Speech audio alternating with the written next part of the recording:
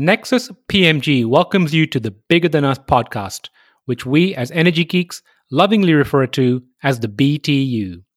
Bigger Than Us is a podcast that focuses on ideas that will shape the future of our planet and ultimately our existence. We will occasionally lean into energy topics because, after all, it's the key to our collective survival. But we'll also explore other ideas and topics that we believe will have an impact that is bigger than us. And now, on to today's show.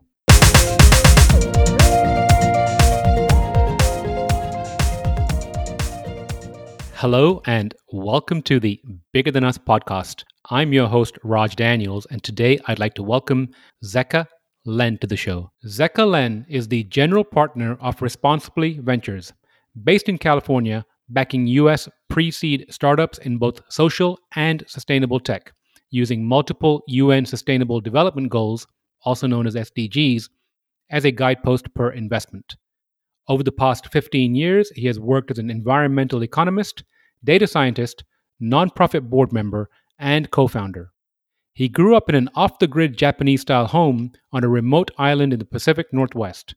Through his world travels and living in Scandinavia during his early 20s, he discovered a deep love for people, planet, and diverse cultures. Zeka, how are you doing today? Oh my gosh, I'm doing really well, Raj. I really appreciate you having me. Zeka, thank you for joining. Zeka, just for the sake of the audience, where are you located today? Well, I'm on a bit of a workcation from Belgium. In fact, I come over here quite often. My family is from here. Part of my family is from here, and I love being over here. It's wonderful.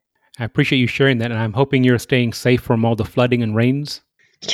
Trying to, for sure. It's mostly sunny. It's beautiful. A little bit windy out here. The windmills are turning, and just took a long walk through one of the local villages, and just nearby a village. It was just beautiful. Flowers blooming. It's wonderful to be here right now. Sounds lovely. So, Zeka, I want to start with what might sound like a strange place to start, but I'm just curious. What does an environmental economist do? That's a great question. It's funny that you'd ask that. I got that question a lot when I graduated with a blended degree in environmental economics, and I worked as an environmental economist some 15 years ago in the renewable energy and alternative energy space. And I would tell people often I'm an environmental economist, and they immediately the brains started melting down because some people think, well, at that time, at least, people thought, well, how does the environment and the economy go together? There's a mismatch. Mm-hmm. But actually, I found through that experience that it's a very useful tool for making sophisticated policies or interacting with the public to analyze renewable energy projects and take into account the multipliers associated with key stakeholders. And that was really part of the work that I did as an environmental economist way back when. So I'm guessing way back when it wasn't a very popular class or major to take. What moved you to major in environmental economist or as an environmental economist? Great question. I will say that it was an accident. I was thinking I wanted to study environmental journalism. I had a passion for investing and sustainability, but I didn't quite add it up that getting more toward to business and finance and economics was the sensible approach. I thought in the long term, I want to put my money toward sustainability and things like this, but I want to do my work as a writer and an environmental journalist. And in fact, this is pretty funny. I had to take microeconomics as a requirement in this program to get into the environmental journalism school, which was at the state school at Western Washington University up in the state of Washington. They had the environmental school of Huxley, which has a pretty rich history as a very robust environmental science and environmental studies college at this state school. And to do so, I had to take this environmental microeconomics course. Well, it turned out that I was way in over my head, and I didn't really have a lot of passion for the topic. It was quite confusing to me because I didn't have a strong background in mathematics and calculus and things like this. One day I'm sitting in class. I've told this before. I love telling this, and I don't want to break into politics, but I will say that I was sitting in class and I read this chart of the top 10 policies that economists agreed with. And at the top was this one called the negative income tax. And the majority of economists that were polled in this textbook said that by a large margin showed that this was the most sensible policy to enact in the macroeconomic sense. And it said next to it Milton Friedman. And I thought, well, this is interesting. I know nothing about what that means, and I know nothing about who this person is. So I went to the professor and I said, just curious, this really stood out to me as one of the strongest policy measures that most economists agree on, 85% or something like that.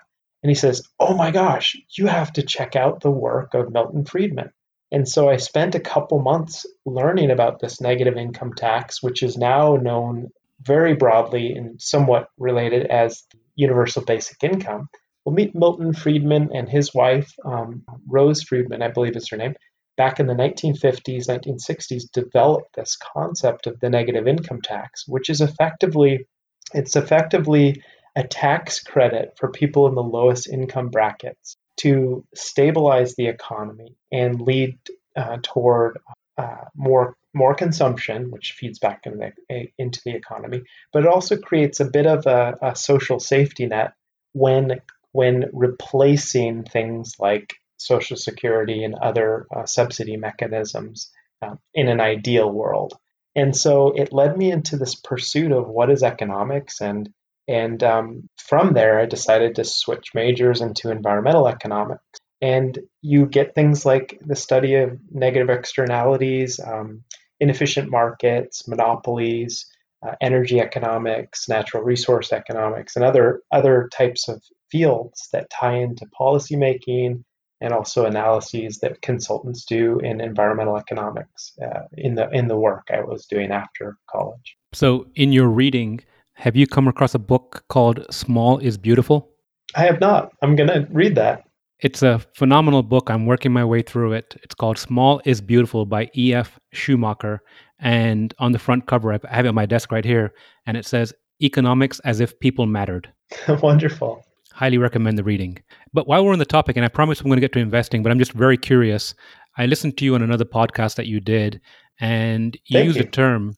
Oh, you're welcome. Used a term anthropocentrism. Yes. Can you share what that is? Oh, I love it. I love that. Okay, so it's a philosophical concept that I learned in an environmental science course from a professor who wrote this textbook on environmental science. And I wish I recalled the gentleman's name.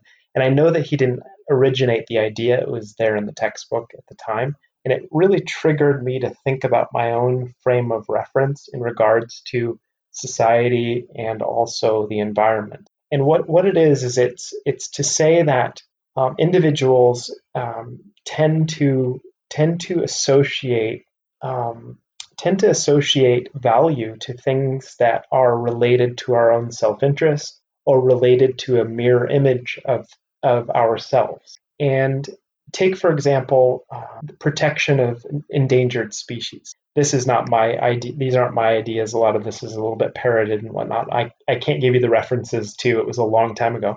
But basically, you look at things like seal pups that look very human like babies, at times tend to get more attention in the media, and people tend to fund nonprofits that protect dolphins or seal pups or other things that look like cute human babies. But there's an overlooked aspect in the environmental protection area for things like, I don't know, tarantulas or cockroaches or endangered crickets. That also serve a basic function for the ecosystem.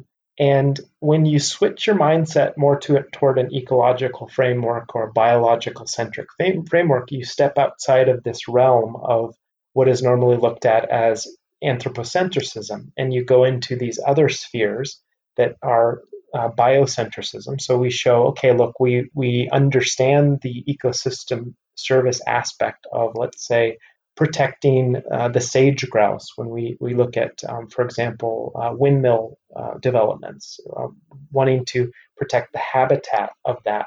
And then from one step further, you look in terms of larger picture things like, for example, ice ages or ecological risk that is in the form of mitigation projects that are over a longer period of time. and that would be more ecocentrism. So you have these different spheres. I've borrowed on that idea myself to look at impact spheres, and in large part it pays homage to that, looking at communities, individuals, groups, then systems and other things like that. I put a lot of that out on Twitter just for fun. I like to put people into that framework sometimes. Well, actually, that was my next question. What are impact spheres, and can you expand on that? Yeah, it's effectively the same thing, but it's a little bit more highlighting the social impact aspect. So when we look at let's say the Sustainable Development Goals, the SDGs, of which I'm a big fan, the integrated aspect of sustainability has these 17 SDG factors, and each of them have a bunch of sub goals. And take, for example, poverty alleviation, or water quality, or land use, etc., or health. All of these things are integrated. And when I look at impact myself as an investor, as a former trained environmental economist, I look at the overlaps, these so-called nexus opportunities, and impact spheres is a way to capture that in a very simplistic form that also encompasses the social impact aspect. It reminds me of that, I think, Muir about everything being interconnected. Yes, yes, indeed. And I just want to highlight that I think that sometimes in the pursuit of industry, there are times when it's easier to lean into something we know, and um, complexity is sometimes something that is sort of simplified in terms of how we snap to something. But I think integrated impact is the direction we should be moving.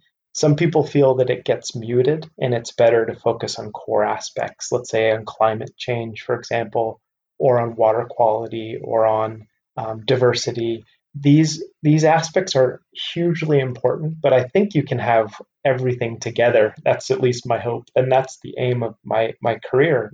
In fact. If I'm hearing you correctly, I think that's one of the problems, or one of the reasons that we have some of these problems that we're experiencing right now, because there's been a lot of what I would call siloed thinking and not paying attention to perhaps the externalities of some of the actions being taken over the last 40 years by business.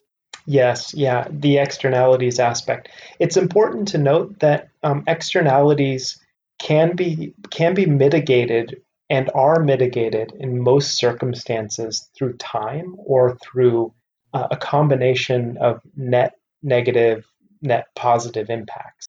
One thing I try to steer toward is really just trying to improve the net positive impacts. And I always try to tell people that impact is an incremental process in itself, and that to lean into it, it takes a collaboration. It takes a sort of, again, not to get too not to get too like hand wavy, but I think like this multi-stakeholder approach is useful, especially when you have like a multidisciplinary, multicultural aspect of integration.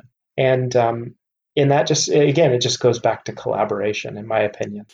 I agree. And speaking of positive impact, can you give an overview of Responsibly VC and your role at the organization? Oh, that's wonderful. Okay, so Responsibly Ventures is based on the idea that we can break shit responsibly. Hopefully, you don't mind I swear once on your show. Nope. And it plays into the idea that venture capital is a very aggressive sport.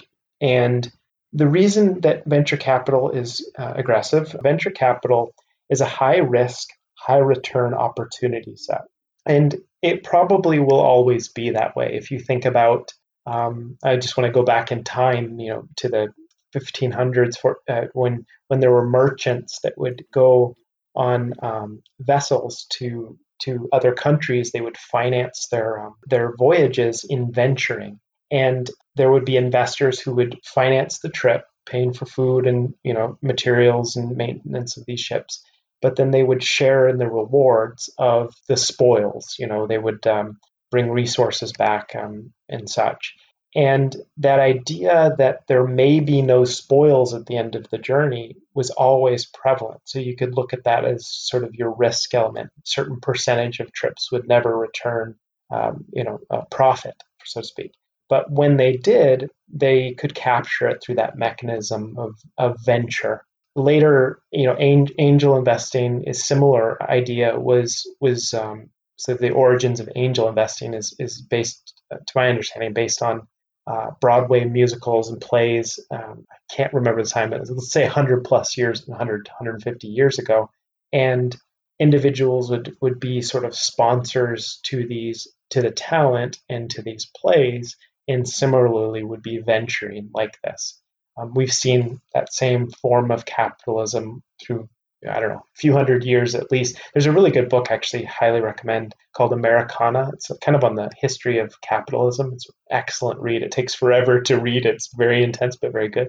I'm also reading another really good book right now called Debt, which goes into the psychology and the origins of money and credit and printing. And it's a fantastic read as well. So I want to point you to that. But anyway, long story short, Responsibly Ventures is a pre-seed VC impact fund focused on sustainability and social good. So we have this integrated aspect of what we do each deal. We want to see this sort of nexus opportunity set that can sometimes be complicated on the surface, but I think drives a tremendous amount of value in the long run.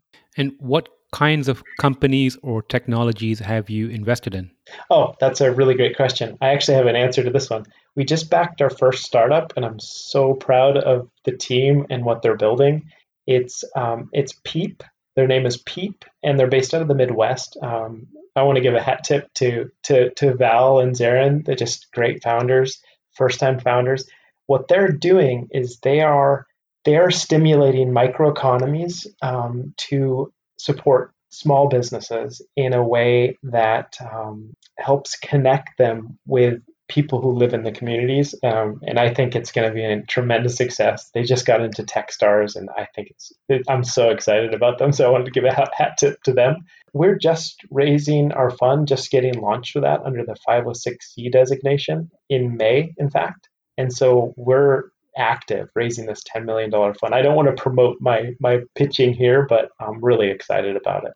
How are they stimulating microeconomies? Well, they're just getting started, and I can't give you a whole lot of details about it, but it's a way to connect people who want to support local businesses in a very unique way. I can put it as far as that, and I just get so excited about it.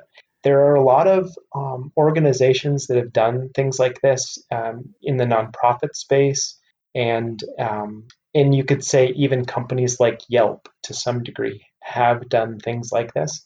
I would say what makes them unique is their passion for creating a social and community experience out of shared purpose in the businesses you should support locally. And I did quite a bit of research about why I think there's a pent-up demand for this. I put an article together, kind of why we invested in them. A couple things that Gen Z really cares about this issue. They really, truly want to support local businesses going out of the pandemic based on multiple polls. And also, there's an economic driver aspect, which is really fascinating, that local businesses put, I think it's 70% of the capital that is spent back into the local economy, where only 25 or 30% gets put back into a local community through national corporate chains on the retail side. So there's a real driver there, which I think is, one thing going out of the pandemic. I think the timing is great for this. But secondly, again, back to sort of the economic aspect of impact here. I think that's what they're really addressing. Now, I could be, underestimating the power of this company, Peep, but on its surface, just the way you explained it, it doesn't quite sound like a venture deal. Well, so I guess the question is, what is a venture deal? So a venture deal is one that has a big market. A venture deal is one that is geared toward high growth. And so for our fund, we're targeting returns that are extraordinary. And one thing that sets us apart as an impact fund with an indirect and direct component is that the companies that we want to invest in are ones that have a unique competitive advantage to their impact focus. And with that, it is aiming to drive higher than normal venture return. So I call this an impact mode. Firstly, I believe that this company can be that. One will never know. Just to note that about 70% of pre-seed deals do fail on average. We're trying to target 50% failure rate, which seems like why would you target a failure rate? Part of that is I believe that impact focus will mitigate risk on this level. So I'm very confident about that. But again, it has to look like something that is geared toward venture capital, and in my opinion, it is. I can't give you the details, of course, but TechStars also is excited about them. That's a good signal. But yeah, it's always goes back to the main aspects of venture. The total addressable market, you want that to be quite large. Let's say 5 billion plus. You want there to be low competitive friction. You want there to be kind of clearer paths to exits because of the aspect of venture capital that is constrained. In our case, we have a bit longer of a fund to work with, but most VC funds have, say, 10 years. We have 14 years under the hood.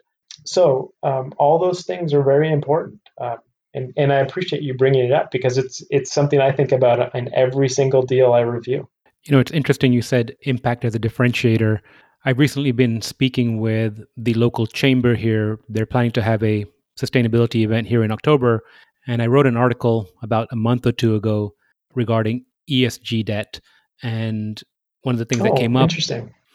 So conceptually, I think if my research serves me right, I think you have a background in data science. Is that correct? Yes, I was a data scientist. So then you'll understand when I explain this. I had my own tech startup, and over time you accrue technical debt. Technical debt. Very familiar with this one for sure. Right, which eventually you have to go back in and refactor, recode as the platform grows, as you have more users, etc. I've never had to do that.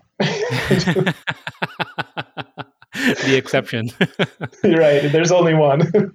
And there's the other kind of debt, which is organizational debt, which what that means is, when you're first starting at your company, you hire everyone you can, you just need to get things going. And then eventually you go back in and you perhaps realign the organization and, start implementing hierarchies and management and reporting systems. And hopefully sooner rather than later. Absolutely. And, this is something that startups obviously go through. And my hypothesis is that companies that are starting out today or are young should start looking at their supply chains, their vendors, their assets through an ESG lens in order to not accrue ESG debt. And what I mean by that is that, 5 years from now, as there's issues around stranded assets or insurance companies not insuring, lenders not lending, perhaps, unfair practices in supply chain, I think these companies are going to be highlighted going forward, and they can use, as you said, impact or perhaps ESG as a competitive advantage and as a differentiator. Yeah, I don't use the term ESG for the types of companies that we invest in. I frame it slightly different. I say this SDG overlap or this nexus overlap across multiple core ESG like factors is important because I agree with you in terms of this ESG debt aspect.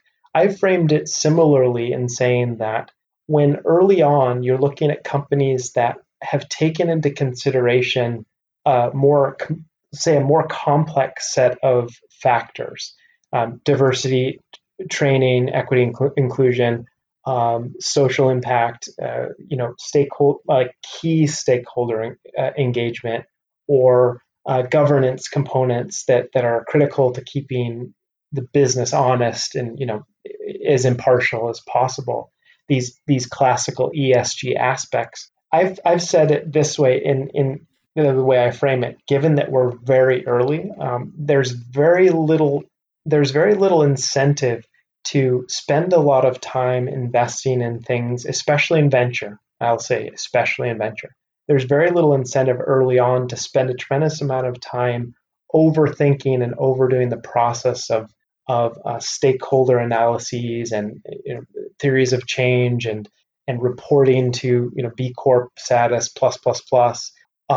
In my opinion, it's very unimportant to focus on those things early on but rather to have a mindset that's geared toward an understanding of those complexities and then leveling up as you go, perhaps, if it's strategic on a competitive basis, but also on a revenue growth basis that venture requires. So if, for example, we'll take just I use this example quite frequently because I think it speaks well to this issue. You take a benefit corporation status, could be strategic in some situations, especially for companies that are less sensitive about the venture capital constraints. However, there are takeaways from that process that help companies to sort of stay honest, so to speak, to reduce this ESG potential risk.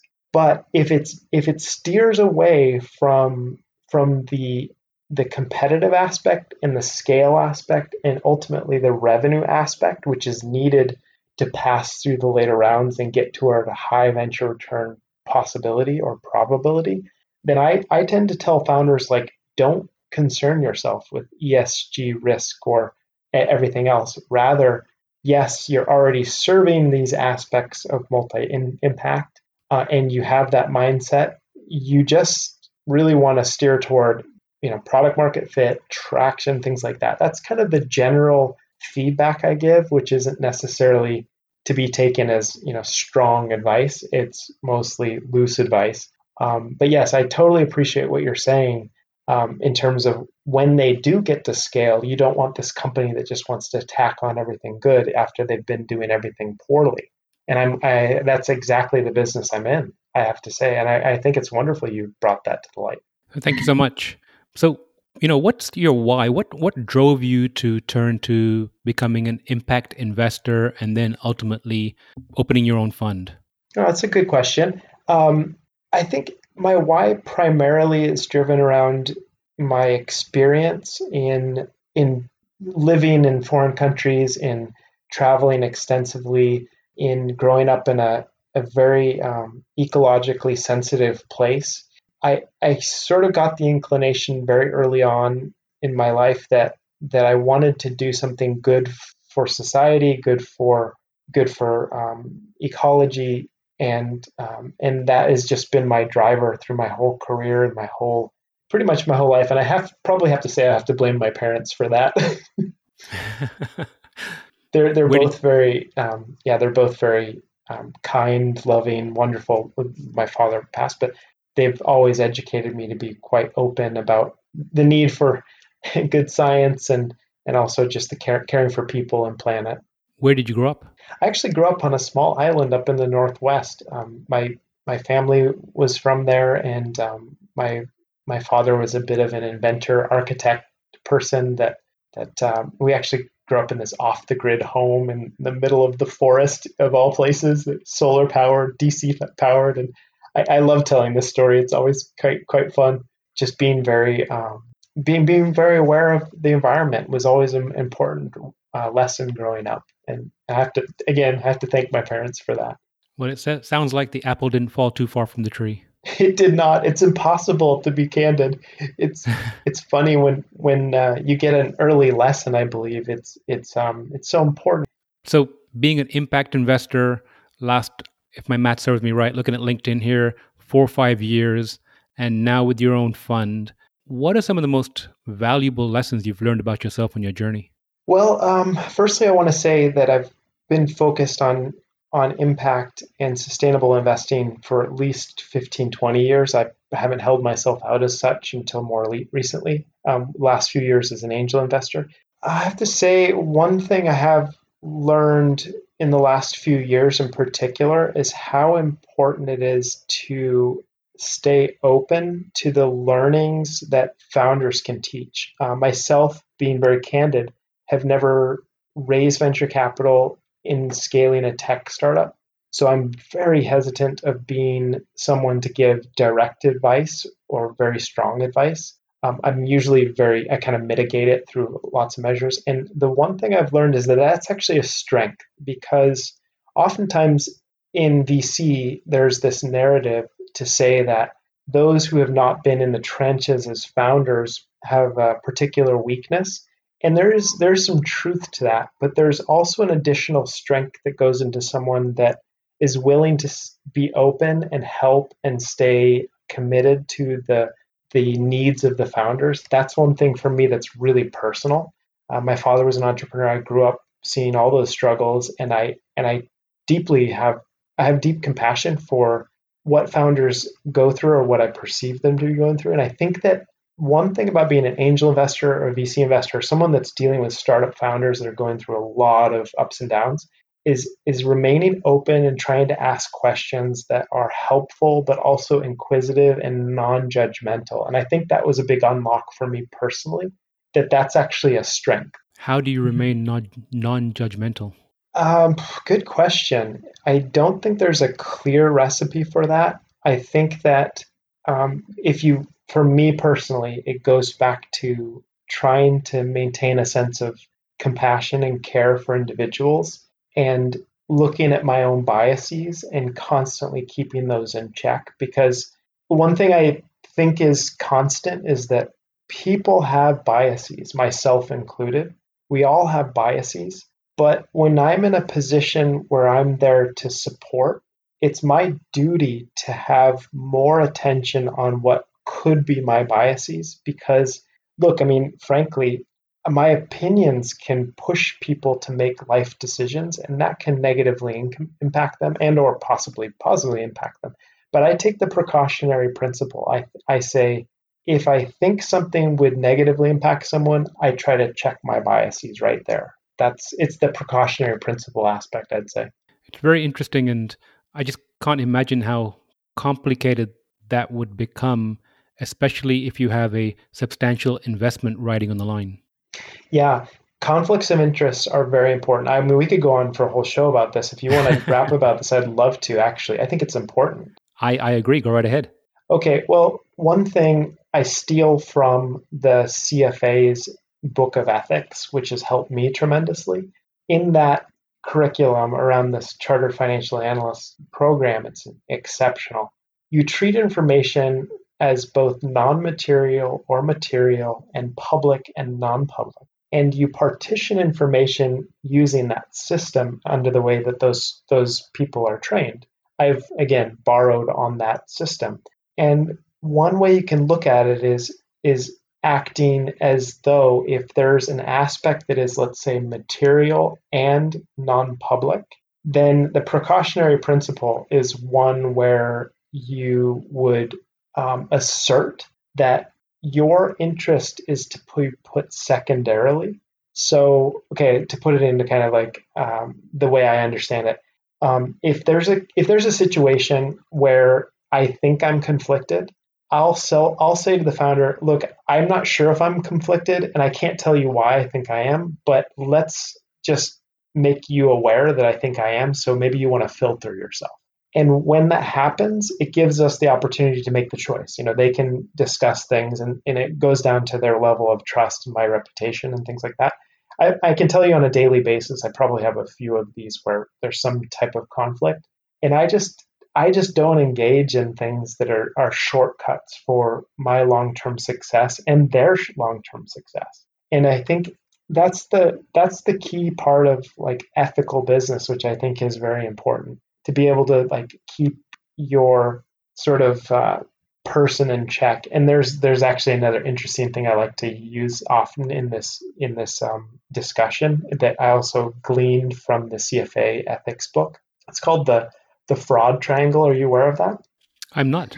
Okay, the fraud triangle is it's the overlap between opportunity, threat, and rationalization.